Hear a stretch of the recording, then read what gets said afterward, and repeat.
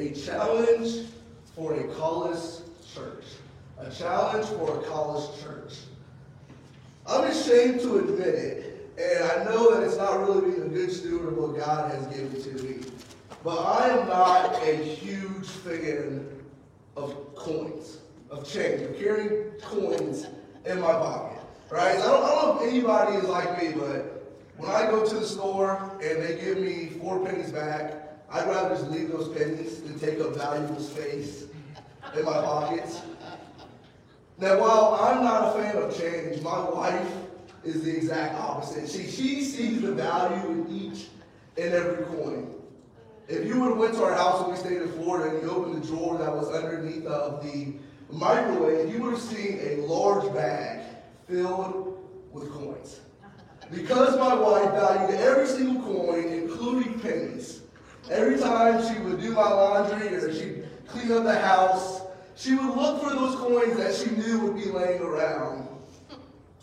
And she would save them and she would put them into this bag.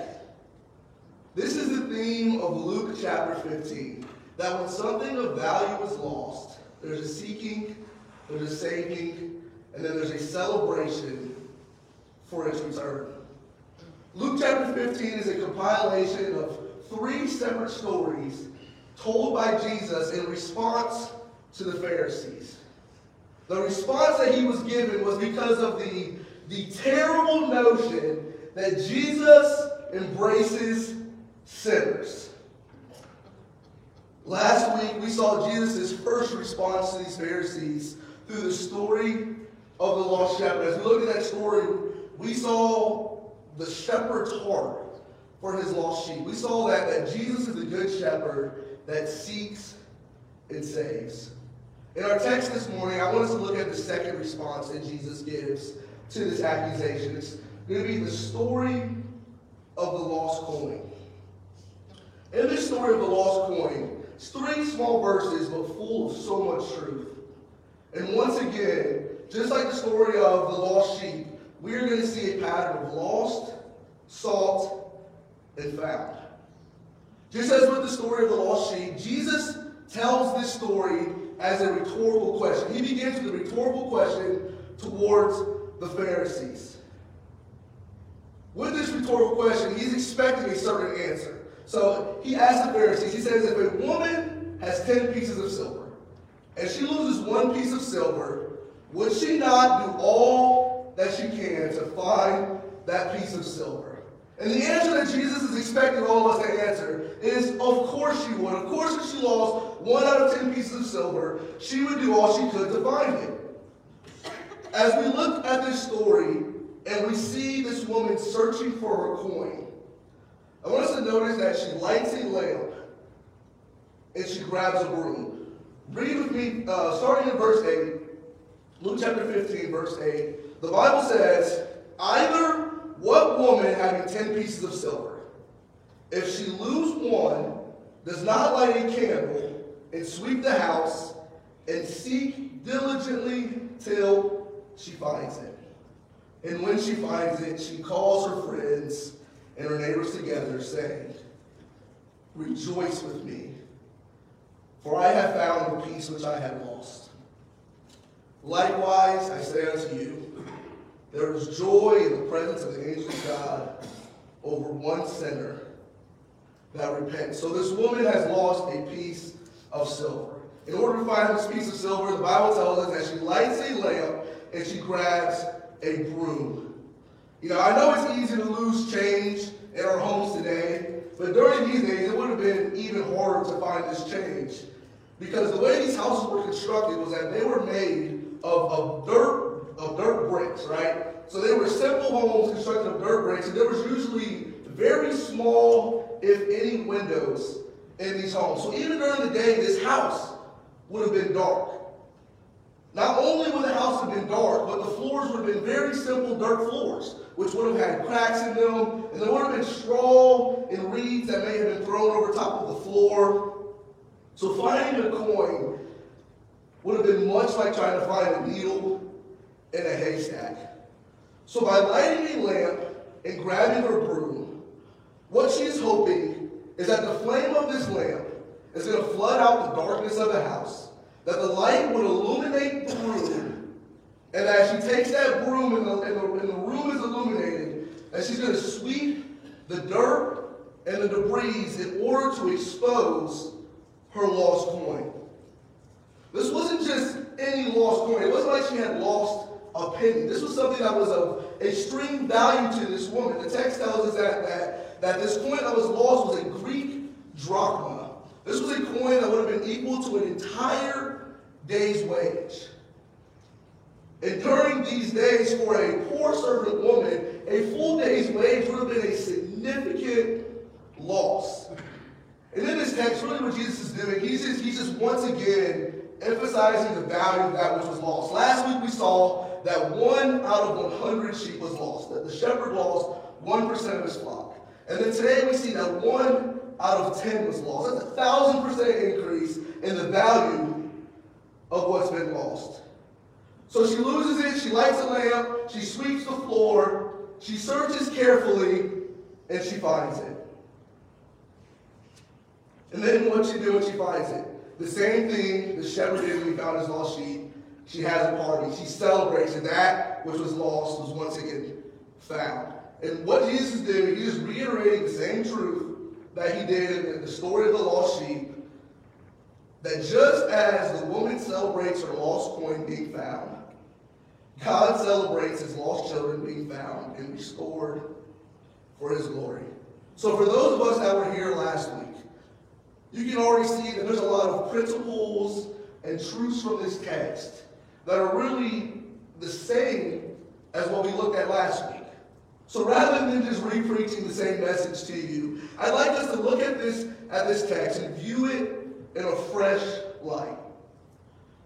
So while we often separate the 3 stories told in Luke chapter 15 into 3 separate parables, what I want us to do is, rather than doing it as 3 separate stories, I want us to look at Jesus' response as one story told in 3 parts. I don't believe that Jesus gave these stories to be read independently of one another. But as you start at the beginning of Luke chapter 15 and you read to the very end, you can see a natural progression of each story upon the next. Jesus is what he's doing. He's telling one story in 3 parts. There's one narrative with one main idea. The main idea that we've seen is that God receives and rejoices over repentant sinners. So that is the main idea of Luke chapter 15. And these are 3 stories told as one parable. I believe what we have here is a parable of salvation told in 3 parts. And what I want us to see here today is something that really helped this text come alive for me. It's something that I had never seen before until I started my study this week. And what I'd like to suggest to us here this morning is that through these 3 stories, Jesus reveals to us the work of the Trinity in salvation. The Trinity, God is Father, God is Son, God the Holy Spirit. Now before I lose you, just hang in here with me. Just think about it, okay? So in the first story, we see Christ, God the Son, as the redeeming, self-sacrificing shepherd who came to seek and to save, and who bore the weight of our sin on his shoulders. In the second story, which we're looking at today, we see the illuminating work of the Holy Spirit, restoring lost souls from darkness. And then in the story of the lost son, which we'll look at in the weeks to come, we see God the Father receiving the Son that has came back to him. What Jesus is showing us is that in man's salvation, the Son rescues, the Spirit restores, and the Father receives. Listen, the story that we just read, this story of the woman losing her coin, recognize that the coin was ignorant of being lost. This coin, unlike the sheep, unlike the son that we'll see later, is an inanimate, lifeless object. This coin lays in darkness, it lays in the dirt, unaware of its need to be found. This coin is unaware of its value and purpose. This coin has no idea that it was lost. and in need of saving. The same goes for the poor lost soul. Born in darkness and dead in sin, the sinner is unconscious of his state and condition of being lost. This is what we call the doctrine of total depravity. Total depravity is the idea that because of Adam's sin, because of Adam, we are all sinners. We're all born sinners. We've inherited that sin. And because of that sin, in man's fallen and sinful state, we are totally unable, by our own will, to choose to follow God. Jesus tells us this in John chapter 6. In John chapter 6, Jesus says, no man can come unto me unless the Father who sent me draws him. Because we are spiritually dead, there's nothing in us that naturally wants to go towards Jesus. But it's the Father that draws every man unto himself. The natural man has no ability and no desire to have a relationship with God. Because his heart is hard and his mind is darkened. But listen, while we are lost in darkness, we may be helpless, but we are not hopeless. Because God draws all men to him through the working of the Holy Spirit. And that's what I want us to see here today. As we look at this message, I want us to see the working of the Holy Spirit, the drawing of the Spirit that reconciles us back into that right relationship with God. Listen, it's only through the power of the Holy Spirit and the grace of God that man can come to Christ. The Holy Spirit is the illuminating light. He is the lamp filled with oil that floods the darkness of our hearts and convicts us of our sinful state and need for a Savior. For a sinner to become convinced of Christ's salvation, the Holy Spirit first has to convict him of his sin. He has to know that he needs to be rescued. You can't be rescued if you don't know that you're in danger. Right? So until we become aware of the guilt that our sin places on us before God, we will never accept the free gift of salvation that he gives to us. So that's what the Holy Spirit does. The Holy Spirit exposes, he illuminates, he lights and shows us the sin in our lives and the darkness that we are lost in. Until sin becomes bitter, Christ can never be sweet. After recognizing that our sin makes us guilty, after the Spirit has started that work within the lost soul, showing us the guilt of our sin places upon us, the Spirit then awakens in us a previously unknown interest in spiritual things and creates a desire that was never there before. Suddenly, our ears are open, our hearts are inclined toward God, and his word begins to hold a new fascination for us. Listen, our spirit begins to discern spiritual truth that never made sense to us before. It's then through the word of God and the conviction of our sin that the Spirit empowers us to respond to the gospel message, calling on the name of Christ, repenting of our sin, and being given new life. See, this story of the lost coin is a coin that we can very easily and very often skip over because, like I said, it reiterates what we've already seen. It's 3 measly verses, so it's easy to skip past it. But I believe the story of the lost coin is perfectly placed right where it is. The work of the Spirit follows the work of Christ. First the Son rescues, then the Spirit restores, and then the Father receives. Listen, the Holy Spirit applies to the believer the salvation which has been accomplished by Christ for the lost soul. So as we look at this text, this is the truth that I want us to grab a hold of. As we look at this text and we look at verses 8 to 10, grab hold of this truth. Just as the woman lit a lamp to remove the darkness and swept the debris that covered her coveted coin, the Spirit of God illuminates and exposes the sin and depravity of our lives.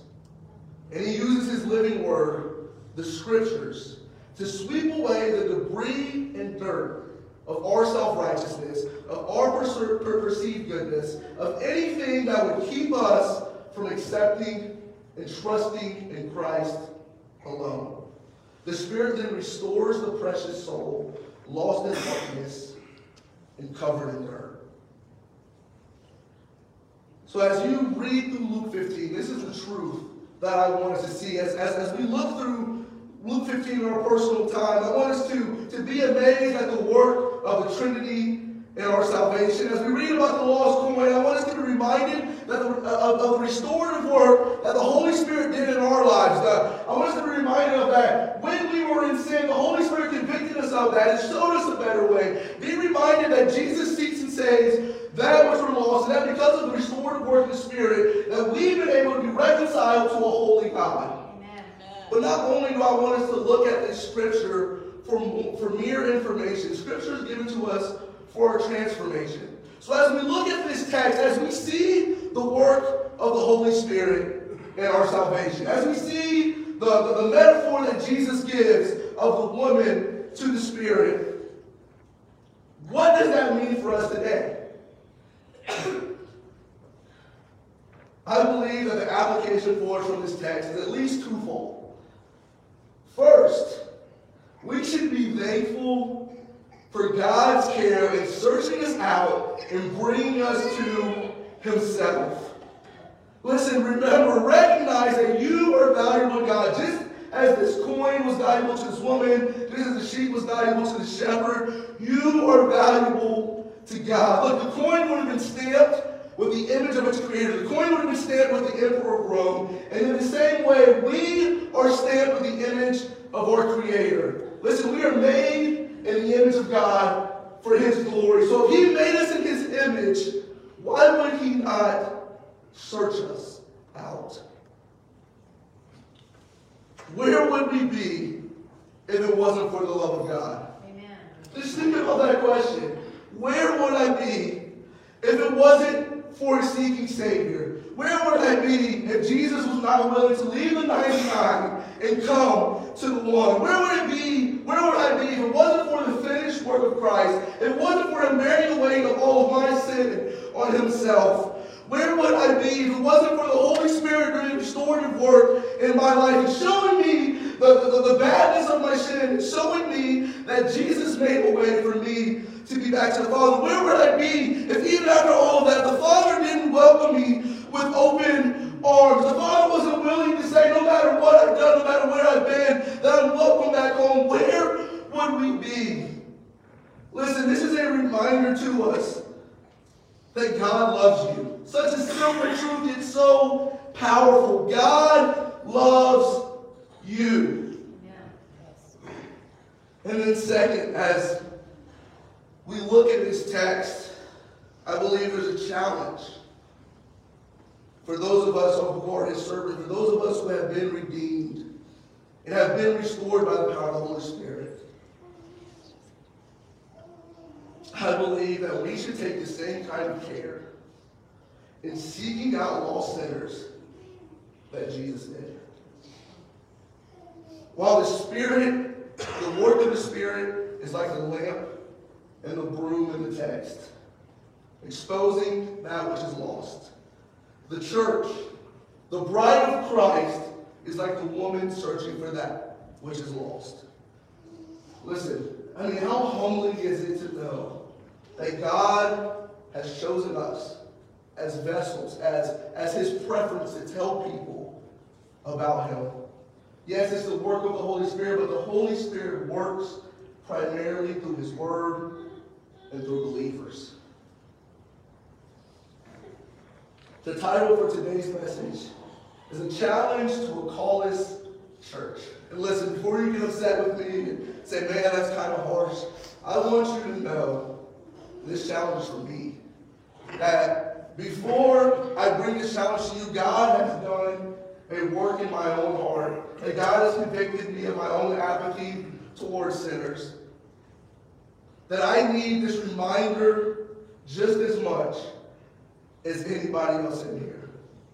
You see, to be callous is to have an insensitive or cruel disregard for others.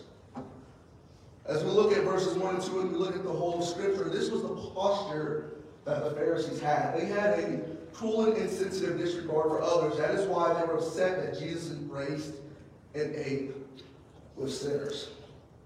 But while it's easy to point fingers at the Pharisees, sadly, many of us, including myself, are just as guilty as they are.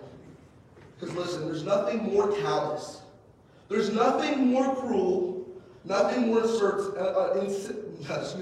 nothing more insensitive than for a person who has been transformed and redeemed, a person who was once in darkness that has been found by the power of the gospel, to not share that same life-saving truth with others.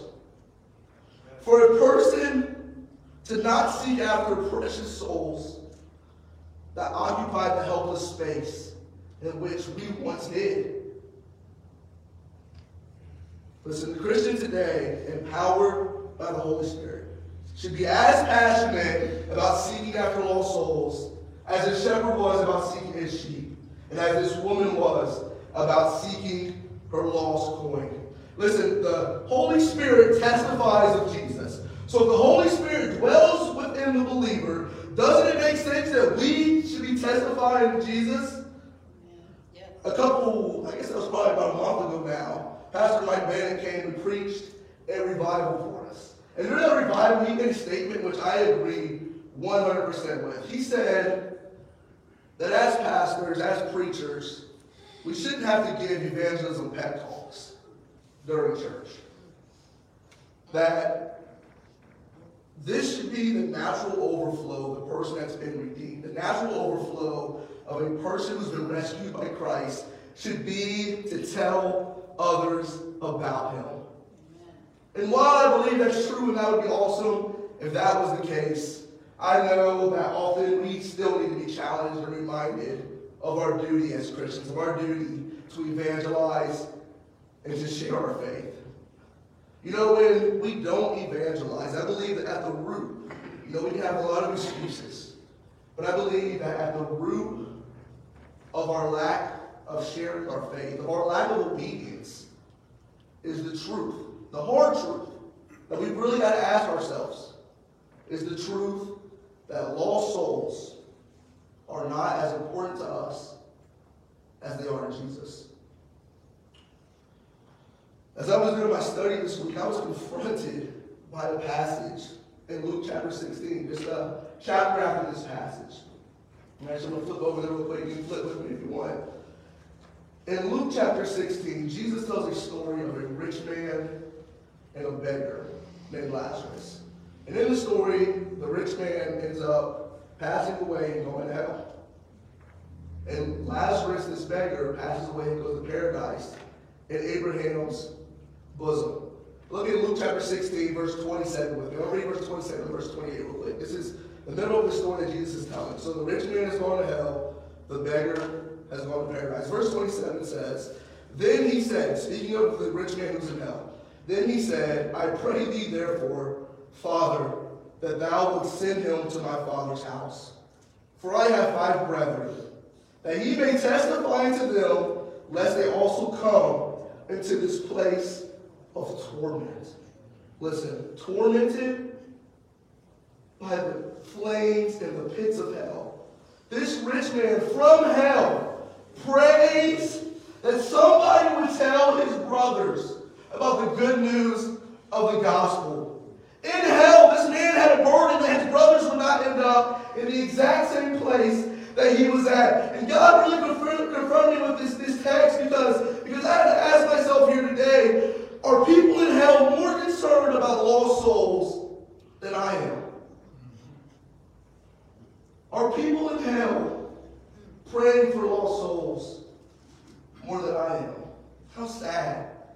How sad of a reality that is. While we saw last week that the sheep was lost because of his foolishness, it was because of his own wandering away. The coin, remember, it's an inanimate, lifeless object. The coin was lost because of the carelessness of another. It's a sobering thought, at least to me, to know that my carelessness could result in a soul being lost. Now, I've heard it said that somebody, somewhere, is depending on you to do what God has called you to do. You know, I'm not trying to guilt anybody. Remember, this is a passion that comes from an overflow of a life changed by God. I'm not trying to guilt anybody, but what I do pray is that this awakens in us that we see the glorious message of the gospel and we are having passionate desire and burning in our hearts to share that love of Christ with others.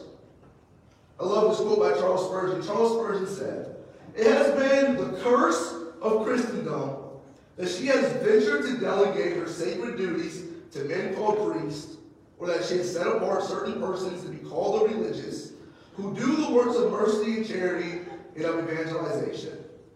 We are, every one of us who are Christ, bound to do our own share. Nay, we should deem it a privilege of which we will not be deprived, personally to serve God, personally to sweep the house, and search after the lost spiritual treasures." He says the church herself, in the power of the indwelling Spirit of God, must seek lost souls. Man, this is a challenge for us, church. Like I said, that's my purpose of being up here this morning. I'm not trying to guilt. I'm not trying to make anybody feel bad. But I want to challenge us to move forward. I want to challenge us to be a church that values lost souls. A church that when we're out in the battle, we tell people about Christ. And I've heard it said that all that we are beggars telling other beggars where there's bread. That's all it is. Listen, my life has been changed by Jesus. Let me tell you how yours can be too. So we've all got to take a personal stake in sharing the gospel. It's not just the evangelist's job. It's not just the pastor's job. It's not just my Sunday school teacher's job. It's the task of every single believer. And I know, I get it. I know there's some people in here that are arguing with me in their head, and I've been there. I've done it myself. Right? I don't have a gift of evangelism. I don't know what to say. You know, I just show people Christ by the way I live. I don't have to tell them about him. You know, we come up with all these excuses and these thoughts and try to justify why we can and don't really have to share Christ with others. But I believe that if we truly see people as valuable as Jesus does, if we see people as valued by God, as precious souls that are lost, but that are separated from him due to sin, and that are destined for hell, I believe that if we truly understood that truth, we wouldn't be so scared to offend. We wouldn't be so scared to be rejected. We wouldn't be so scared to feel like we're pushing our beliefs on other people. We wouldn't be scared that, oh, they're going to look at me like I'm weird, like I'm different.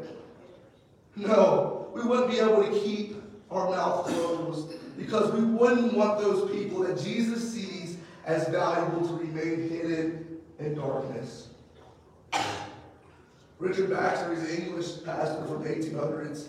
He says, "We are so reluctant to displease men and so desirous to keep in credit and favor with them that it makes us most unconsciously neglect our own duty." Listen, he says, "A foolish physician he is, and a most unfaithful friend, that will let a sick man die for fear of troubling him. And cruel wretches are we to our friends that will rather suffer them to go quietly to hell than we will to anger them or hazard our reputation with them." And what a solid truth that is. You know, and while I know that we come up with so many excuses to be so afraid to share our faith, can I tell you what the cool thing about evangelism is? You know, with the part that makes it a lot easier when you truly start to understand it. The cool thing is that we're not responsible for somebody's response to the gospel. We're just responsible for telling them of it. Listen, we don't got to be afraid of rejection because they're not rejecting us. They're rejecting Christ. Our job is not to save people. Our job is to tell people about the one who saves. You know, there's no better evangelist in the world than the Holy Spirit. If we would just allow the Spirit to use us, if we would just allow the Spirit to empower us, we might actually see a mighty work done for the cause of Christ. Something else the Lord just challenged me with this week is that maybe some of you are like me and, you know, you want to be evangelistic, have an evangelistic fervor, and you pray. You know, I'll get up in the morning and I'll pray and say, Lord, bring somebody by me today that I can share my faith with. You know, open up an opportunity for me to share my faith. And, you know, I think at times this prayer can be a cop-out and a facade because we go through the whole day. We have to share our faith with nobody. Say, well, God, I pray that you would bring somebody by me, and it seems like no conversation is open. So I just didn't share my faith today. I think a better prayer would be, Lord, give me the boldness to tell others about you. Because you're coming across people every single day. You can't tell me, unless you work at home and you never leave the house, you cannot tell me that nobody came across you today that you can say, Jesus loves you. And you could take a tract and hand to it and say, hey, would you read this for me? Rather than praying for opportunities to witness, let's pray for the boldness to witness. We have opportunities all around us. We have opportunities at work. We have opportunities when we go out to eat. We have opportunities when we're out shopping. There's people around us that are dead in their sin and going to hell. There's plenty of opportunities.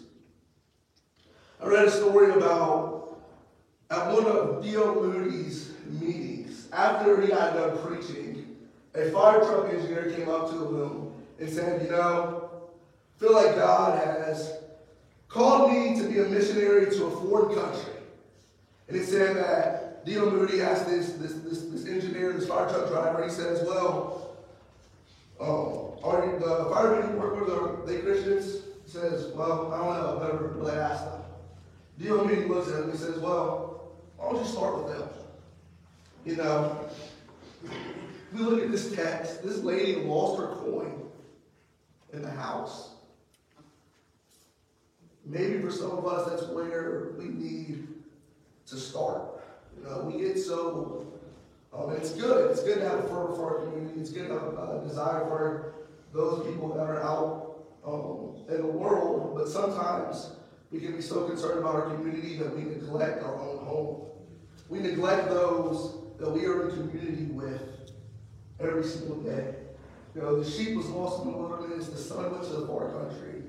This coin was lost in the house.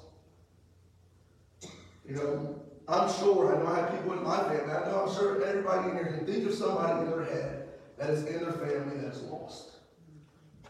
Maybe there's even somebody within your own household that you're just not sure that they truly grasp the life-changing power of the gospel. And I say, you know, maybe there's that one person that needs to see and hear the gospel from you. And I say see and hear because faith comes by hearing, right? Hearing by the word of God. But a lot of times our evangelism, our share of Christ also has to do with the way that we live. You know, I'm not going to take diet or exercise advice from a man who weighs 600 pounds. You know, I believe that some of us, maybe we're a stumbling block for others to come to Christ. You know, just reflect on your own life. Just think about, you know, am I above reproach? Is my life showing something different? Maybe there's somebody in your house that hasn't come to faith because When they see you, they claim that they see that you claim to be a Christian. They look at you, yet you're miserable. You say that you're a Christian, you say your life has been transformed and changed, yet you grumble all the time, you complain all the time. You're always angry, maybe you're abusive. When they look at your life, there's nothing compelling about it that says, man, I want what my mom has. I want what my dad has. You know, your life preaches more loudly than your lips do. You know, and if you're struggling to find the motivation to tell people about Jesus, be motivated by the remarkable, my word, just I can't even fathom the idea that you can play a part in bringing joy to God. This is what he tells us in verse 10. In verse 10 and in verse 10 he says that there is joy in the presence of the angel of God over one sinner that repents. In verse 7 he says, joy shall be in heaven over one sinner that repents, more than 99 just persons which need no repentance. Listen, if not only should seeing people saved bring joy to God, but seeing people saved and lives changed should bring joy to us. That should be motivation for us. That we can play a part in seeing somebody come from the darkness to the light. Oh, what a privilege that is.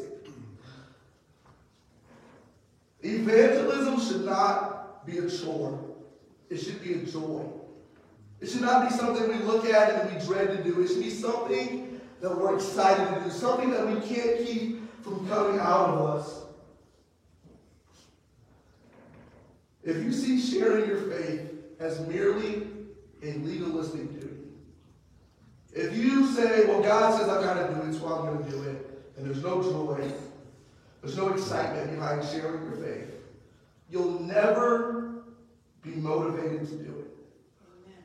Amen. I've been there, where I didn't have the joy of the Lord. And I know I'm supposed to be sharing my faith with people, but if there's not joy in me, well, what am I supposed to share with other people?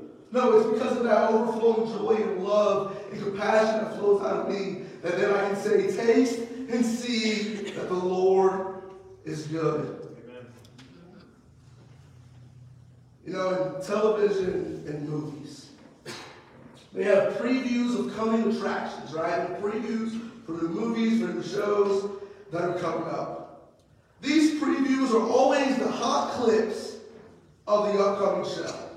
You've got the fight scene, you've got the love scene, you've got the chase scene. You know, it might be an absolutely terrible movie, but you would never know by the previews. You would never know how bad the movie is because of the hot clips. One day, there's a blockbuster show that's coming to town. God's the producer, the Holy Spirit's the director, and Jesus is the superstar. Yep. It's going to be a worldwide production. It's going to be called The Kingdom of God. In the meantime, he's left us here as previews, as hot clips for the coming attraction. People are supposed to see our marriages. They're supposed to see our children. They're supposed to see our lives and say, I want a piece. I want a ticket to that upcoming show. Of course, that's when we can tell them the price has already been paid. Every head bowed, eye closed.